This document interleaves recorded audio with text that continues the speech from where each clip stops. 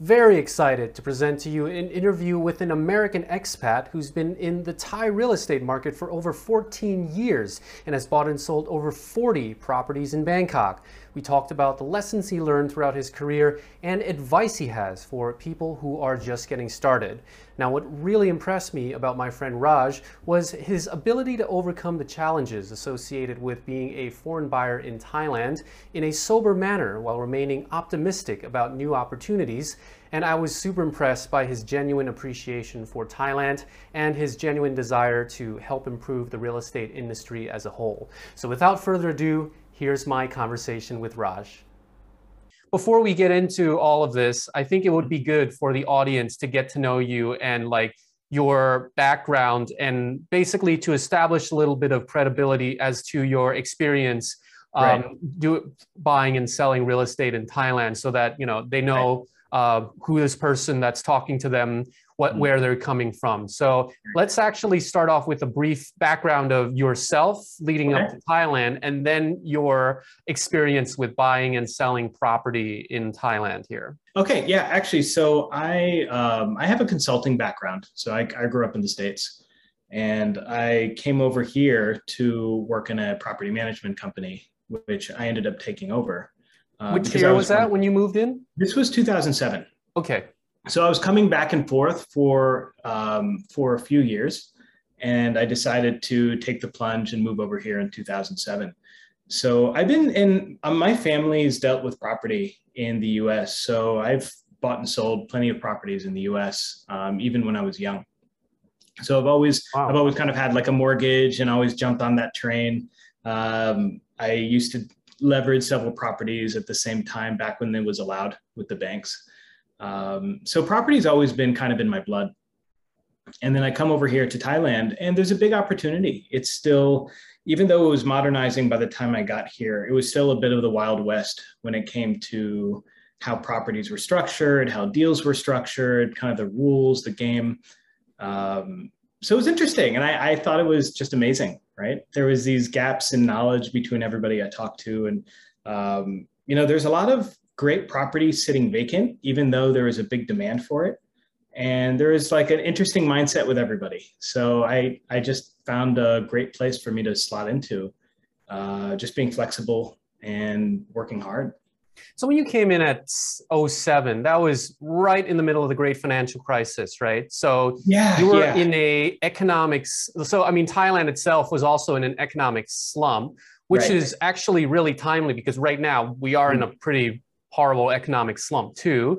So how did you get started in that? So it actually, it's different if you get started in a bull market where everything goes up, you just buy and you make money. But here you are coming into a foreign country during an economic slump. So actually tell us about how you got into your first few properties. Well, did I have friends at Fannie Mae that warned me about the financial crisis in 2005? Yes. Did I listen to them? No. But I did happen to sell a few properties that I owned in the US to bring some money over here around 2007. And that's how I got started with my first few properties. The timing was amazing because back then the exchange rate was pretty good too. It was the US dollar was a bit stronger to the Thai baht. So it was great. So I brought it over. I didn't have this premeditated idea that the market was going to crash in the US. I didn't know that. It was just a little bit of luck. And then I came over here and there was not much of a slump. It took a bit of time for it to reach over here in Thailand. And Thailand itself has already gone through its liquidity crisis during the Tom Young era, right? So I actually found that properties were still, they were still going up in value. And I was able to kind of come in and negotiate pretty well. So I actually started off with some office space and some condos. So, and I think I was telling you before, I've moved more into commercial space, but at the beginning I was focused really on condos and lands. Okay. And so you said office space, but also residential as well? Did you deal with residential? Okay. Correct. Now, so when you got started, what what resources or expertise did you leverage? Did you use an agent or lawyer, or like what kind of tools did you use? Actually, this is a funny story. So I used a lawyer that was recommended to me. I don't want to name names, but that was kind of like my go-to people. So they were gonna kind of structure everything for me and do everything for me. And I also had a team that was helping me with some of the interactions and management and stuff like that. And systematically, every one of them disappointed me. Even the lawyer, I don't know if we can go into the details, but I was doing a land deal on Sukhumvit 39. And this was a property owned by the Banamyong family. And I was able to get like a piece of the family property that was in distress. And this was like a block land, right? So it didn't have access to the road. So we had to do a servitude document between the family members and myself, which is called a Parajamyong. And I actually ended up using a lawyer to help me negotiate all of these things, because eventually once I get that, I can sell it because the value goes up in price once I'm able to lock that down. And she ended up doing a deal with everybody else, telling them that I wanted to take over their lands and build something that I didn't want to build. So she kept saying, oh, we need some extra money to work on this deal. We need some extra money. And this is my lawyer, right? She's trying to hustle you here. Trying to hustle me. I didn't know that at the time, right? Oh my God. Okay. But every time I was trying to be my normal, like cautious self, like, I don't understand why. Oh, no. This is how we do things. Your first Thai scam. Yeah. Okay. My first scam, I would say that I don't believe in Thai scams. I think that there's scams all over the world, right? When people see opportunities to take advantage of somebody green or naive, or if they're in distress and they just need extra money, they'll do it. It's not a Thai thing. It's like a people thing. Right. So, so anyways, I ended up meeting with the family members directly one day with my own staff. And then we just worked it all out. They're like, oh, we thought you were building this, this, and this. This is what your lawyer said. And they're like, no, all I need is this, because we just need a document saying that we're not going to build up to the land, but we need to run water, electric, stuff like that through the shared land. They're like, of course. Actually, we already have that partially signed between us. We can just extend it to you. Done. It was all done in a day. And then we just went to the land department and got it settled within a week. So I went to my lawyer, and she basically threatened to sue me for all the work she did and blah, blah, blah. And actually, I got us other family members to come and testify. And so we filed a police report and did all this stuff. And then she just kind of like disappeared and did her thing. The reason I'm telling you this story is I learned earlier on, there's really good lawyers here, and I do use lawyers for some deals. But you have to be careful. You have to keep your eyes open and understand what you're doing. And if people are doing something on your behalf, you need to know the details of what they're doing and why.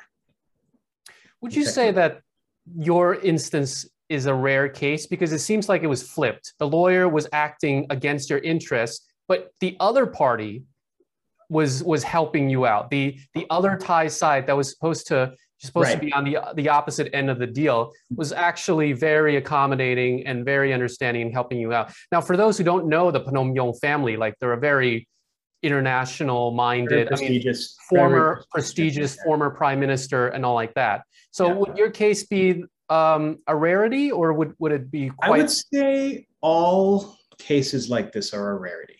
I've done close to 40, maybe even over 40 property deals myself through my company, and I brokered a few deals as well here. I rarely have problems. I'll be honest. Like I rarely have problems. Nobody's ever tried to forge my signature on anything or this and that. I see it happen, and there's court cases, but it's not the norm. I would say out of 10,000 transactions that go on every day, maybe like 1, 2, 3, 4, 5 of them, they're just the ones that get attention. So people think it's everywhere. Yeah, that's fair. So yeah, your story here is very unique, but also quite impressive too, because here you are getting hustled and scammed on your very first deal. But you were able to. It was actually my second or third deal, but you're able to like overcome that, and that you didn't let that become an obstacle, and you went on to buy and sell up, like you said, up to 40 properties. So could you tell us? So okay, lesson learned here. Be very careful, lawyer. So then how did you apply this and move on to, so talk about the rest of your career where you went and bought and sold all these properties. Okay, so I would say the mindset I had when I moved over here was that I'll be honest, I also thought Thailand was this crazy place before I moved over here, right? And I remember one of the first times I came here, I was walking down Siloam Road and I bumped into an elephant, and I was just like, how is this even a thing, right? So my whole mindset was a little bit kooky before I got here, right? And I think having a few challenges with people on my team, lawyers, people that are supposed to protect me, right? It just reminded me that nothing is owed to me over here, right? I'm sure there's a set of rules, they have comprehensive laws, but at the end of the day, you have to watch out for yourself, and you have to build trust with people that you think are worth trusting, not just because they have a title. So I learned that earlier on. And I didn't have that much of a difficult time, to be honest, with property. I just did my homework, right? So back then the SkyTrain was expanding and the MRT was expanding, but people were still afraid to go into the MRT. So there was a lot of properties around the MRT that were not highly valued, because at that time, Thais were still afraid to go underground. There's some superstition about it.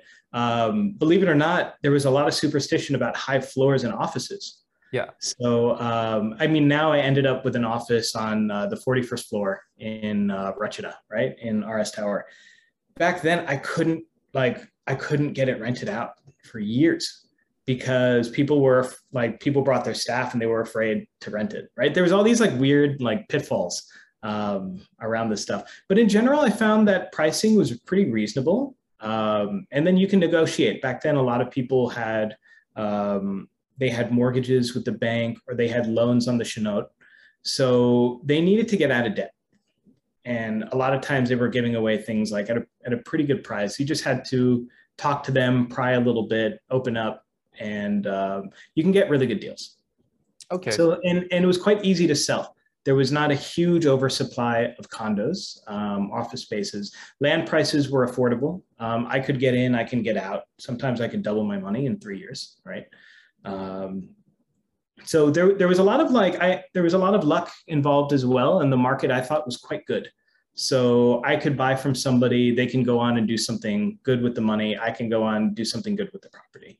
Yeah. It was kind of a win-win situation, in my opinion. So I just did a lot. Yeah, I just worked a lot. I did a lot of transactions. Yeah. So it sounds to me that the picture you're painting since your first deal leading up until now, that there were a lot of advantages in your favor. You were talking about you had to sit down and do your homework and really study the market and all like that. But also, it seems like you said the market is a bit more accommodating. You mentioned these inefficiencies of the superstitions and people probably not really up to speed in terms of the economic development, and they're still having this old mentality kind of mindset. Right. You mentioned Thailand was during a time where there was expansion with the new line. Land prices are still relatively cheap. Right. A lot of people today would listen to that with jealousy, right? They think that the market has actually matured a bit, even to the point of an oversupply. So could you actually talk about your assessment of the market right now and whether the opportunities still present themselves now? Okay, let's break that down into two parts. I think number one, we'll use my experience, because I came in at a time where I felt I did fairly well with the market. It worked well for me. So of course I see a maturing of the market, and I don't like what's happening with the market, because doing the same things will not yield the same results, right? But you could say that about the time where I came in. There was people telling me not to invest in Thailand, not to buy certain things, even when I came over here, right? Even my own staff were saying, oh, you're crazy for buying this, or blah, blah, blah, blah, blah, this and that. So I think there's always going to be that generational gap between people whenever they come in, because their frame of reference is when this amount of work yielded these results, right? And that always changes, right? That always changes. It always gets more difficult. The other side of things is I see I see a trend that worries me in the property market right now. And not every property, like there's a vast property market here, and there's a lot of little markets that I believe anybody can make money in, right? If you're a savvy investor or a bit lucky. But everybody's focused on the condo market right now. And what I see is that Thailand is modernizing. It's modernizing. The internet data is becoming more prevalent. So the government is doing the natural thing, which is figuring out strategies to incorporate more taxes to more people and more properties around the country, right? So what you're seeing now is they've revamped the whole property tax laws, right? Before they were very vague, negotiable. Sometimes they didn't exist for people. Sometimes they were caught in a bad situation and had to shell out a lot. So it was a very strange situation. Now it's actually quite streamlined. They've been able to tackle almost every single type of property. They've sent notices out to everybody. They've given a timing to like pay a very small amount compared to the price of the properties. So they've given time to ease everybody into it. So I actually think they have a pretty good strategy for how they're rolling it out. But what does this mean? It means that the future, there's more expenses with the properties. And the government with these taxes is trying to get people to move property and develop on lands specifically, right? Empty lands are being heavily taxed if they're not used for anything other than agriculture, right? So this makes people want to sell. So family properties that have been in generation after generation that maybe the future generation's not doing as much as the older generation, right? They're just sitting dormant.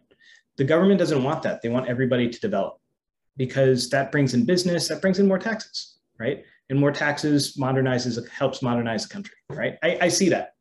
But what does this mean for the bottom line of things? Developers now are incentivized to develop land. So when they come in with a new land, whatever price it is, they're giving every incentive to build a condo, to build a mall, to do this, to do that.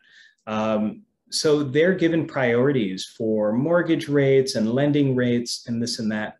So you're seeing all of the resources and all of the priorities and privileges driving into the new properties, which is great, right? It's developing according to the government's long-term plan. But what it means is for people who have older properties, 5-year-old property, 10-year-old property, 20-year-old property, they're not getting any of those priorities. So you see the market going up. Some condos are 200,000 baht a square meter, 400,000 baht a square meter. I saw a 35 square meter bedroom for, I mean, it was like $500,000. Yeah, it's outrageous. And it's outrageous. It's crazy, right? And that's great if the market works. So if I can turn around and sell that for a 20% profit in a few years, even a 15% profit in a few years, go for it. It's driving it. But what's happening is there's money to buy these properties, but they just sit there because you can't make a 5% return on a condo that's 400,000 baht per square meter. Nobody's going to spend $3,000 on a tiny studio apartment, right? So what these people are going to do is they're going to rent it out for peanuts. They're going to rent it out for maybe 20,000 baht, 30,000 baht. What does that do for other property? So now you have 100 square meter properties. People can't sell them. They can't sell them because the buyers can't get 100% mortgages. I don't know if I'm making sense, but there's this trickle down. You are. Go on. Yeah. There's this trickle down effect that's happening with the rest of the market, right? And this is why I shy people away from buying condos unless they know what they're doing, right? There's one thing if there's like a big boom and prices are cheap and you come in, you take some risk. But even if prices are cheap, you're stuck with a lot of the property that you buy here. It's really hard to sell unless you have an edge on your competition. If you bought it much cheaper than everybody else in that building, you can sell it cheaper than everybody else in that building, right? If you have some special design skills that you can do to renovate a property that makes it look nice and cheap, you might have a chance. But I find most property owners, they want to buy a condo and redo it themselves, or they want it cheap. Yeah. The other side is people underestimate the costs of what it is to actually buy a property, right? There's a lot of taxes when you buy it. So there's transfer fees, business tax. I'm not sure if you went over this already. in your other YouTube videos, but it's around like 5 to 6% of the cost to buy a property, between transfer fees, business tax, stamp duty, withholding tax, depending on if you're a company or not. Yep. Then you have agent fees, right? And then when you sell, you have to negotiate those fees again with your buyer, right? So to break even on a property, it needs to be at least 10 to 15% higher than what you paid for it. So we have all these, I guess you'd say, headwinds. So, right. So taxes coming online, increasing overhead for current owners, and then you've got this seemingly constant influx of new condo developments coming in. So you're experiencing what could be a oversupply. It doesn't seem that appealing to be buying a condo now. So how?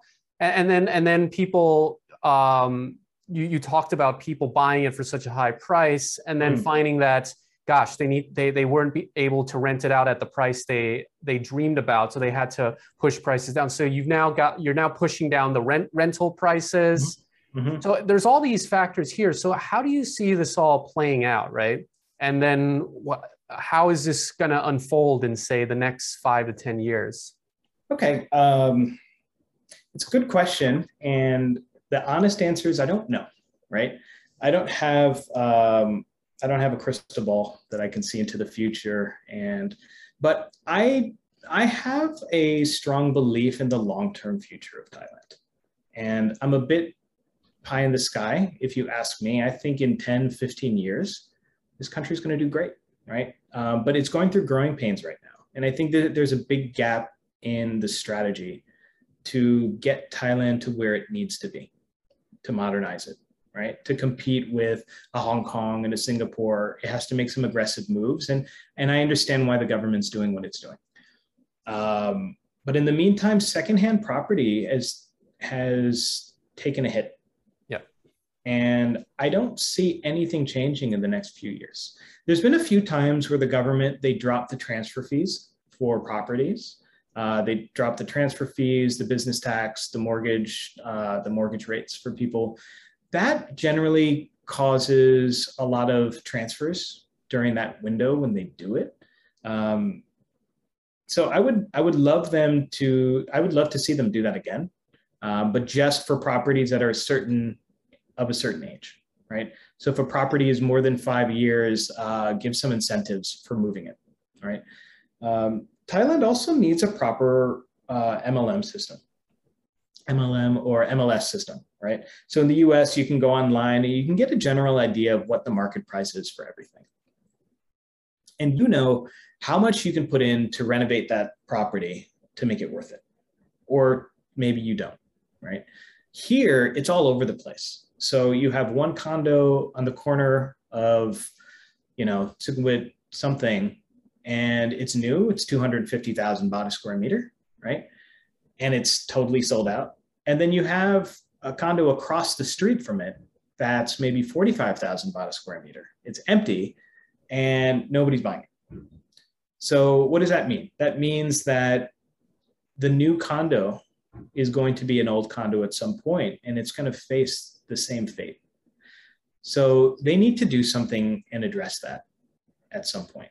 And potentially putting caps on what new developments are charging, right? Adjusting this whole inflated land price, that might help.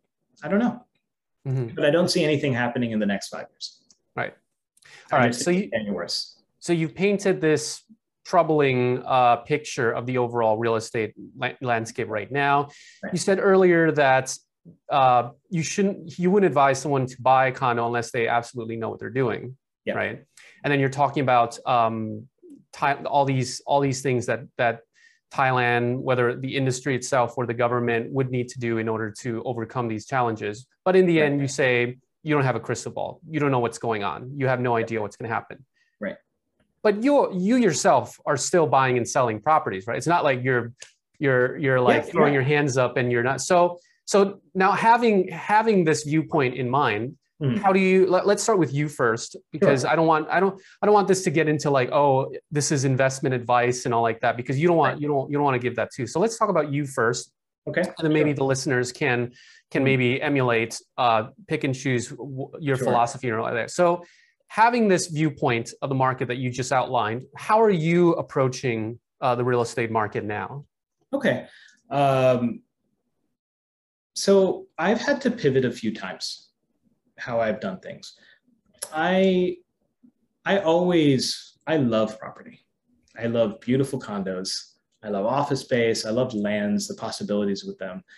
So I always get excited. I mean, I look at property all the time. I'm always looking at new properties, old properties. People are always giving me stuff. So that's something that never stops. Even here, there's some beautiful properties in Thailand. I mean, the construction is quite good. The design is excellent. And in general, the pricing is pretty good, right? My only problem is with the resale, right? The resale and the costs of maintaining it, it doesn't match up for an investment, right? For the most part, right? But there's still beautiful places here. So what I do is Sorry, just interrupt very quickly, yeah, because sure. I forgot to ask you this. Now, are you talking about properties in Bangkok or other cities too? I'm specifically talking about Bangkok. Bangkok. All right, cool. Now that we know that, all right, This keep is the going. Yeah. market that I know. Okay, cool. Yeah, this is a market that I know. Outside of Bangkok, it's quite difficult for me to Okay, great. advise. Yeah. Just so we're clear about But that. it's All good. right. It's good. Yeah. I also didn't say that earlier. So I'm always looking at property. I love it, and I always think there's deals to be had.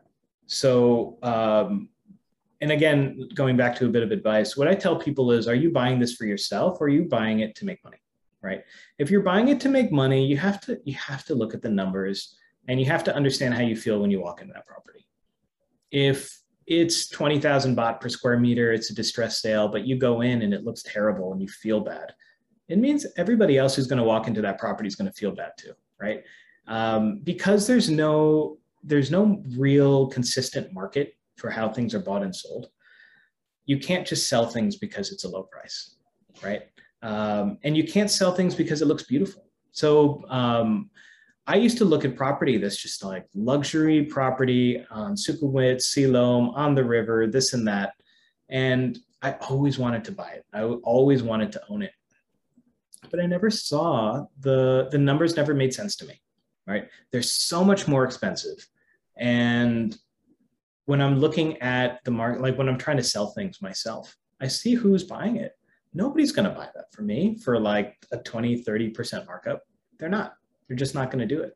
So I look at different properties. So there's a whole other market of sub 2 million properties that I was getting into, God, in like 2010, 2009. There's a lot of these coming up. And these were close to the MRT, but maybe like a kilometer away.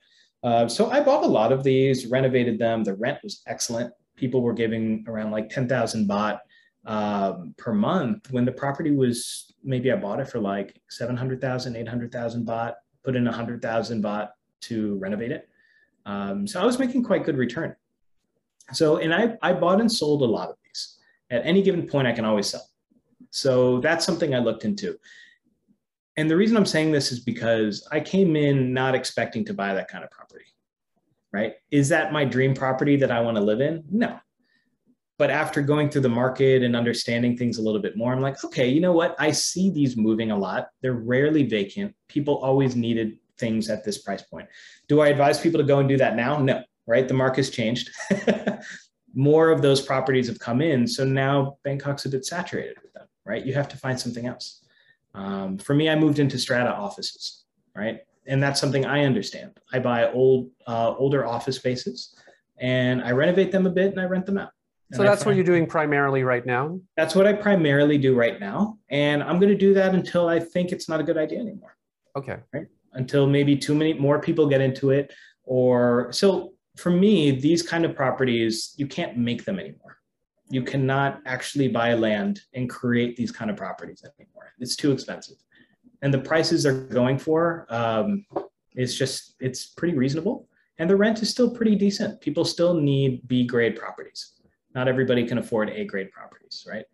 But this could change. In Hong Kong, these have become stranded properties, right? So I also have to keep an eye out to not get too comfortable thinking that my strategy is going to work forever. So what signals do you look at when you keep your eyes out to determine, all right, this is not going to work out, this is oversaturated, this here presents an opportunity? A good indicator is, I mean, I'm in good communication with a lot of agents, right? And right now, the agent market has exploded. Before, there was a few good agents, and now everybody can be an agent. And you don't really need any kind of certification process to get to become an agent. Anybody can be a co-broker at this point. Technically, there's some laws against, but for the actual market, anybody can be a broker. Anybody can be an agent and get commission off of a property, right? So I talk to a lot of them. I send my properties to a lot of them. Even if something is rented out, people still call me, over the year, like, hey, we have a customer here. Is it still open? So I find when those calls stop and when it starts to get more and more and more difficult, that's when I'm trying to understand why, right? Like right now, my office space is quite difficult to rent out. But that's also because the pandemic is going on, right? And when things ease with that, I believe it'll go back to normal. I don't think it's a time to panic. But when I notice that the market is doing well and I'm not getting calls, it's a time to start thinking, right? Many times I try to get ahead of the curve. So I'm also looking at what are the new types of things that I can get into. I've also invested in some other businesses as well outside of property. So I also like to talk to people who are in business to understand, like, where do you see the country going? What are the new laws that are coming out? What are the new investments the government's making? What are the investments the private sector is making? Is Bangkok turning into a hub for something specific? So I'm always trying to understand, like, what is happening, right? What is happening in the general, market? So it sounds to me that your answer is building up your network and listening from what your network says. Because I noticed you mentioned that when you started out too, you network with a lot of lawyers and a lot of peers too.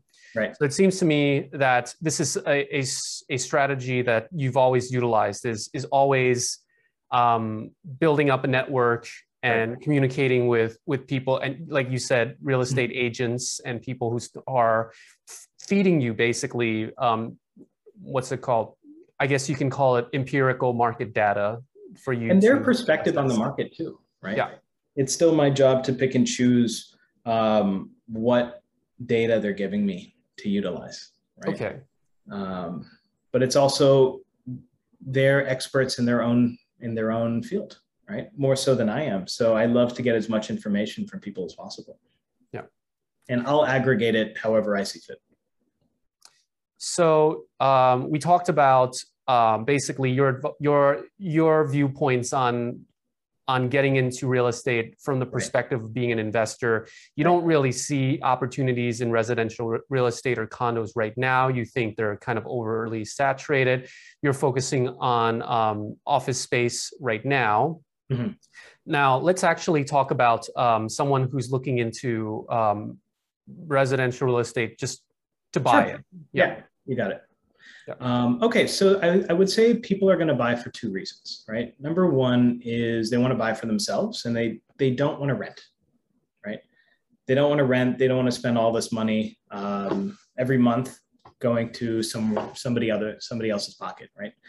So for people like that, if you can find a property that you love, that you can see yourself in, and it's going to allow you to make money in another way or to relax, I say go for it, right? Just understand the costs involved with owning a property, and that you might have a little bit of trouble selling it, but you might not, right? You might not. You might get lucky. You might get lucky and it might go up in value, or you might know something that other people don't and it might go up in value. Right? Or it might not, and you might sell at a loss. But in the meantime, you haven't spent all this rent over the years, right? So you've reaped more value out of it than just monetary, right? This is a place that you can call home, raise a family there. This is a place that is located. It gives you a great view, a great living quality of living, all like that. These are non-quantifiable qualities that this place is giving you. And I always encourage people, if you see something you love, go for it. Yeah. Just understand your cash flow, because problems with cash flow cause stress. Doesn't matter how much you love a property. If you're fighting to make ends meet to pay for this property, it gets stressful, right? And you stop loving it, right? But if you have cash and you have money, screw it, enjoy, go buy it, focus on something else, right? Enjoy your place, focus on something else. Now, I see a lot of people who also want to buy for investment, right? So, and these are usually first-time property buyers. So they're making pretty good money with their corporate job, and or maybe they have a little bit of extra time. They think they can, buy something and renovate it. So a lot of foreigners ask me, how do I mortgage a property here? And I would just say, you really can't as a foreigner. Yes, there's a few loopholes that you might be able to find, but in general, you cannot, right? You really have to buy things in cash. And I don't advise people buying it in somebody else's name and working out a deal, because unless you know what you're doing and you know that person and you've been in a fight with that person and you guys can still be cordial with each other and follow like some rules, I don't advise anybody to do that. Okay. Right? Just like stick to the books, right?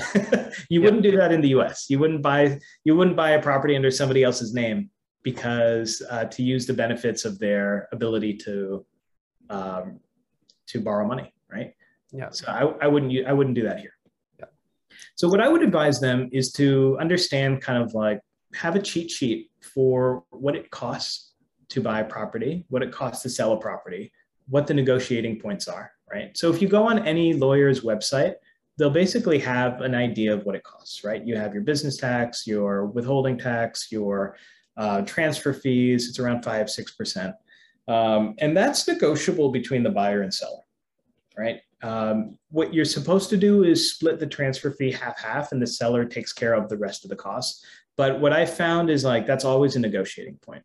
So just realize if you negotiate it in the beginning when you buy, you might have to negotiate it when you sell, right? Another thing I would tell people to watch out for is the price that's declared at the land department. So before, the pricings of the market did not reflect the pricing of the evaluation price at the land department. So let's say you bought a condo for 10 million baht.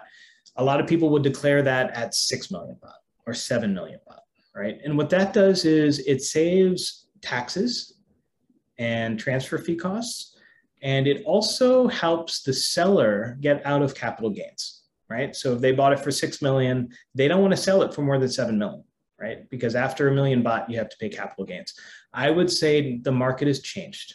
Everything now is getting to the point where if you buy it for 10 million baht, register it at 10 million baht. Because if you buy it at 10 million, but you registered at 6, if you sell it at the market price that you bought it for, you have to pay capital gains on like 3 million baht, right? Just do everything by the book. That's what I recommend people understand that, right? When they're negotiating and building these contracts.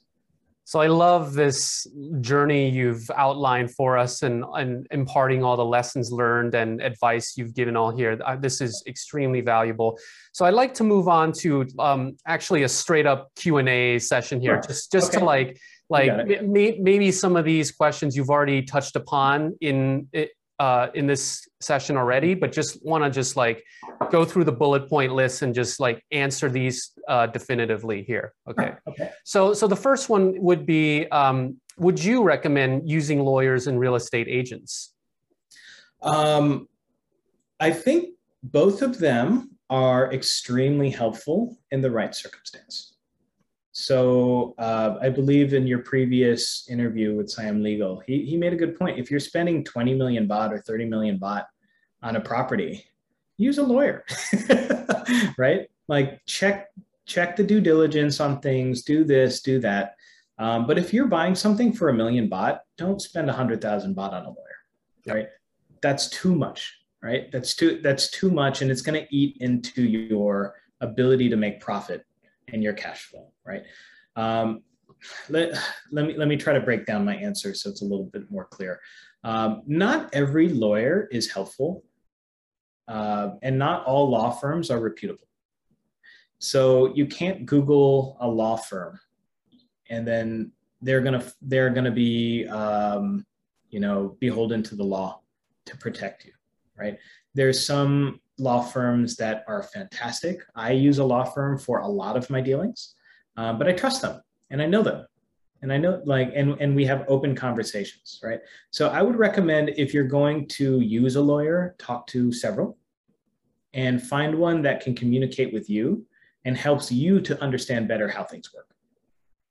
Not that just takes care of everything and you don't have to worry about anything. You should always know the details of your own transactions. As for agents, of course, I think you need to use agents unless you have the time and the ability to find people yourself, right? So if you can get your own client, right? Mm-hmm. But most likely I find that agents are the ones that have the big network and the big Rolodex of all these people that can come and check out your places. But they don't have the same responsibility as real estate agents in the US and in other Western countries, right? So if you use one to buy and sell, they're not going to do an inspection on your property, right? If they see something wrong, they don't have to tell you before you put money in and buy it, right? There's a lot of things they don't have to do and that they're not responsible for. So just understand that. Okay, great. Awesome. So the next question is, throughout your career, mm-hmm. what were some challenges that you've come across being a foreigner, that challenges that are unique to being a foreign buyer? Okay. The communication gap is always a little bit tough here because, and it's not just the problem with the language, but it's how we say things, not just what we're saying. So I find that in the US, if something doesn't work, I just say, hey, this is terrible, and get it done, or I'm not going to pay, right? So that doesn't mean that I'm going to run away, like take somebody else's work. It's just stuff you say, right? Here, people can take that very seriously, right? They can take it seriously and it can escalate into some very bad blood very quickly. So I would say, especially with foreigners, you have to be careful with your words. You can be strict and you be very clear what you like, what you don't like, but you have to be careful how you approach how you say it. Because I find that when foreigners say some things, Thais can get triggered because they don't want to be taken advantage of by people coming into the country and telling the locals that they suck, right? Mm-hmm. So sometimes simple things can come across that way. So just be careful how you say things. In a previous discussion we had, we talked about money in, money out. Can you talk about that a little? Yeah. Yes, sure. So I have so many stories. So before, when I was first here, I was using HSBC. So any money I was bringing in from the States was going through HSBC. We had this TATASAM or TT3 system, right? So you send money in, you fill out these forms, what you're buying the property for, blah, blah, blah, blah, blah. You do the whole thing at the land department using that document, you get it. The problem was when you sold, right? Because most of the time you didn't sell. And actually, sorry, before we get to selling money out. Yeah, sure. I just want to clarify something. Is it correct that you can only buy property with money you brought in? Can you buy property with money you made in Thailand? I would say for your general audience, you can only buy property with money you brought in from another country. Okay. It can be the US, it can be India, it can be UK, it can be any other place, right? It just has to be a foreign money transaction, right? Are there some loopholes? Yes. Do I recommend them? No, right? There's so many caveats with these things, right? It's like, yes, you can technically own this. There's many treaties you can do. That's something that some people might want to look into with multiple foreign ownership from like the US or something. You can technically own, but there's a lot of things that can destroy those deals as well, right? Like BOI status, if you lose that eventually, or if this happens or that happens, you have to be very careful. Right. And same thing with buying under a property, under a company. A lot of people used to have holding companies to buy property. And with a company, yes, you can use funds from in the country, right? They don't have to be from abroad. So people would have holding companies. Holding companies don't work here anymore, and the land departments understand that. So they want to see real Thai ownership, right? And that's done to protect Thai people, right? Thailand doesn't want foreigners to come over and just take all the opportunities, all the land, all the properties away, right? It can get, it can feel a bit much as a foreigner, but just understanding why they're doing it in the first place and just navigating around it, you'll be fine. Okay. Yeah. Great. So that's money in. Yeah. So that's money in, right? You need to bring money in from out of the country. I won't advise people to do otherwise. All right. So yeah, sorry to cut you off. So now let's talk about money out. Okay. So before we talk about money out, let's talk about the cost of maintaining a property, right? Okay. So let's say, you know what? No, let's do money out first. So let's say you buy a property, blah, blah, blah, and then over the years, and then you sell it. Yeah. The problem before was that you had to show a paper trail of all of the transactions in your account to show that like that money that goes back into your account comes from this property sale, right? So you had to go to the bank, show the documents, the purchase contract, the sales contract, show all of your bank statement from the time that the money came into your account from a foreign bank account, all of this stuff. And then the bank had to send that to the Bank of Thailand for approval, right? I would wrestle with them for months sometimes to get money out. It was very difficult, right? Because on the one hand, every country wants money coming in. The US is the same. You bring money into the US, easy, no problem, right? You take money out of the US, why, right? Why is it leaving the country, right? Yeah. And what are you doing? And did you do anything illegal? And did you pay all your taxes? Thailand wants to do the same thing. So it's nothing crazy, but it's something to think about, right? So make sure your paperwork is perfect when it's coming in. Understand everything you need, keep all your documents, don't lose them, and try to keep a separate account for your properties specifically, right? So at the end of the day, when you want to transfer back, the bank can see that there's a clear paper trail. Right now, so just to finish, they don't do the Tata Sam system anymore. It's a bit more streamlined. So you basically transfer in from your bank, from wherever. You need a note that says this is going for property purchase. You need all the documents here to show that you're paying the full amount for a condo, and the bank will help you with that. Usually you have to go to like the bank's head office, and they'll walk you through the whole thing that you need to do. So I would recommend people just talk to them, because that changes sometimes the exact documents that you need to give them to show proof of all of this. So yeah, but it's a standard process now. Any other challenges that are unique to being a foreign buyer, or any other general caveats you have? Okay, well, a general caveat I would say is rentals, right? So return here is pretty bad when it comes to condos. Some condos you can get 1%, 2% return. Some you might get lucky and get like 5, 6, 7% return.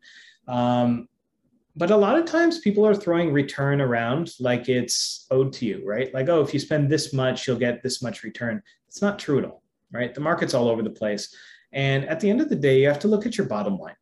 So you have common fees for a project, right? So every condo has common fees or maintenance fees, whatever you call them. You have to pay every month, right? Sometimes there's building insurance. You have to pay repair costs. You have to do renovations. So if you're buying a condo that's empty, you have to put in furniture. Most, like in the US, you can rent out an empty condo. That's normal. Here, mostly people rent out furnished condos. So you have to buy furniture, you have to buy air conditioners, you have to do this, you have to do that. So there's a cost to it. And everything breaks down, especially air conditioners. That will be your biggest maintenance cost. Another thing is that when you talk to foreigners that have been here for a long time, a lot of them don't understand how income tax work, because the condo market has been, for the most part, off the books for a lot of people, right? But the revenue department is getting more comprehensive. They're They're incorporating more ways of understanding the market and data. So you are going to be taxed eventually. You should prepare for it. So you should understand that eventually, like, you need to send your contracts to the revenue department. You need to declare all of this stuff. And depending on how much money you're making in Thailand, you can be taxed up to 20, 30%. That's just from the income tax department. Then there's property tax. Now, Thailand has a new property tax laws. They're very comprehensive. Those are also going to go up over the next 10 years, slowly, systematically, right? Where they're going to end up, I'm not sure, and that could change, right? But that's another cost. Agent fees are also, that's a month off per year, right? Mm-hmm. So now the standard I've been hearing is 1 year is 1 month, 2 years is 1.5, 3 years is 2 months, right? So that's also, and then there's vacancies. It takes time to find rent sometimes. Sometimes your place can go empty for 2 months, 6 months, if you're trying to get the perfect price. So just realize that it's not so simple. It's not so simple, and account for that for your cash flow before you buy it, yep, if that's your purpose. Yep. I really appreciate this sobering and honestly realistic outlook or assessment on the overall Thai real estate market, and you coming in here and talking about all the things to be careful of, things to take into consideration. And I really appreciate your willingness to come here and really imparting your wisdom to people that want to get started in real estate and all like that. And I'm honestly like very impressed, but despite your realization of all these obstacles and challenges, you're still very excited and enthusiastic about buying and selling real estate in Thailand. Absolutely. Yeah. Absolutely. Yeah. It's fun and it's exciting. Like Thailand's a very unique place, right? Yeah. There's so many things that Thailand has that the rest of the world does not, right? Yeah. Just the sheer breadth of different types of landscapes in the country, the beaches, the mountains, the modernized cities. I mean, the people, right? It's a great place. And I do see great things happening for the country over time, right? Yeah. I just want people to be careful when they buy property, not to think that it's guaranteed to go up in price for them. Yeah. Be a little bit more savvy. Yeah. And another thing is like, maybe it didn't come off as much in this session, but last session, what I was really impressed was whenever you talked about a challenge or even a scam or an obstacle that you confronted while you were in Thailand, you didn't just like throw up your hands and say, oh, Thailand is the land of scams and there's no opportunities here and everyone's out to get you. Right. You were very analytical and very like still was trying to approach it in a very systematic way and still try to find opportunities, right? I mean, I feel like that's a success barrier for a lot of people is that, and I see in comment sections of like, oh, don't ever buy and sell property in Thailand. You'll never see your money ever again. It's the land of scams. It's like, Jesus, man, like, how are you going to succeed if you have this mindset to begin with? I think you bring up a good point, right? I've seen this a lot, right? Yeah. I've seen this a lot, right? And so I always believe in a balance, right? Yeah. You need to be able to complain a little bit, without people telling you to go home, right? Yeah. But if you complain too much without any ability to try to fix it or move around the frustration points, then at the end of the day, it's your own fault for putting yourself in that situation that you didn't understand, right? I think anybody who moves to a foreign country or anybody who's in business, that's the whole point, right? Is to try something new that's out of your comfort zone that you did not grow up with and find a way to make it work. And you don't just bulldoze your way through, somebody else's culture to do that. You compromise. And you take something, you pick yourself up and you find a way to beat the challenge in a good way. And I've always found that that's worked well for me. So yeah, there are always challenge points, right? Challenge points, and it's a way to make yourself a little bit more savvier, a little bit better, and more prepared in the future. Excellent way to end it. Raj, thank you so much for coming on, imparting your wisdom. Really, really appreciate your time today. Thank you. I really appreciate you bringing me on, and I really like your videos. Keep on doing them. I think they're really valuable. Really helpful. I wish I had more of this information when I started, to be honest. Yeah, And I think, yeah, that's the goal of my channel is I think I'd like to curate and put together people like you and professionals like the Siam legal lawyer before that to clarify and shine light on a lot of issues in Thailand, right? It is a foreign country. There's a lot of uncertainties and all like that, but there's people who've done it like you, and then there's people out there that can help you out. And so yeah, this is my goal here too, to put together a whole like resource for people to help settle and do business in Thailand here. And overall, when quality people come into Thailand, they raise the quality of the whole country as a whole too. Totally agree. Right? This is my country too. I'm half Thai, half American. So I have both feet like in the West and in Thailand. And so I want to see my country develop, and I want to bring in quality people, and doing this hopefully fulfills that goal. Couldn't agree more. Well, Thank you. Looking forward to seeing more of them. And thank you so much for having me today. Thank you.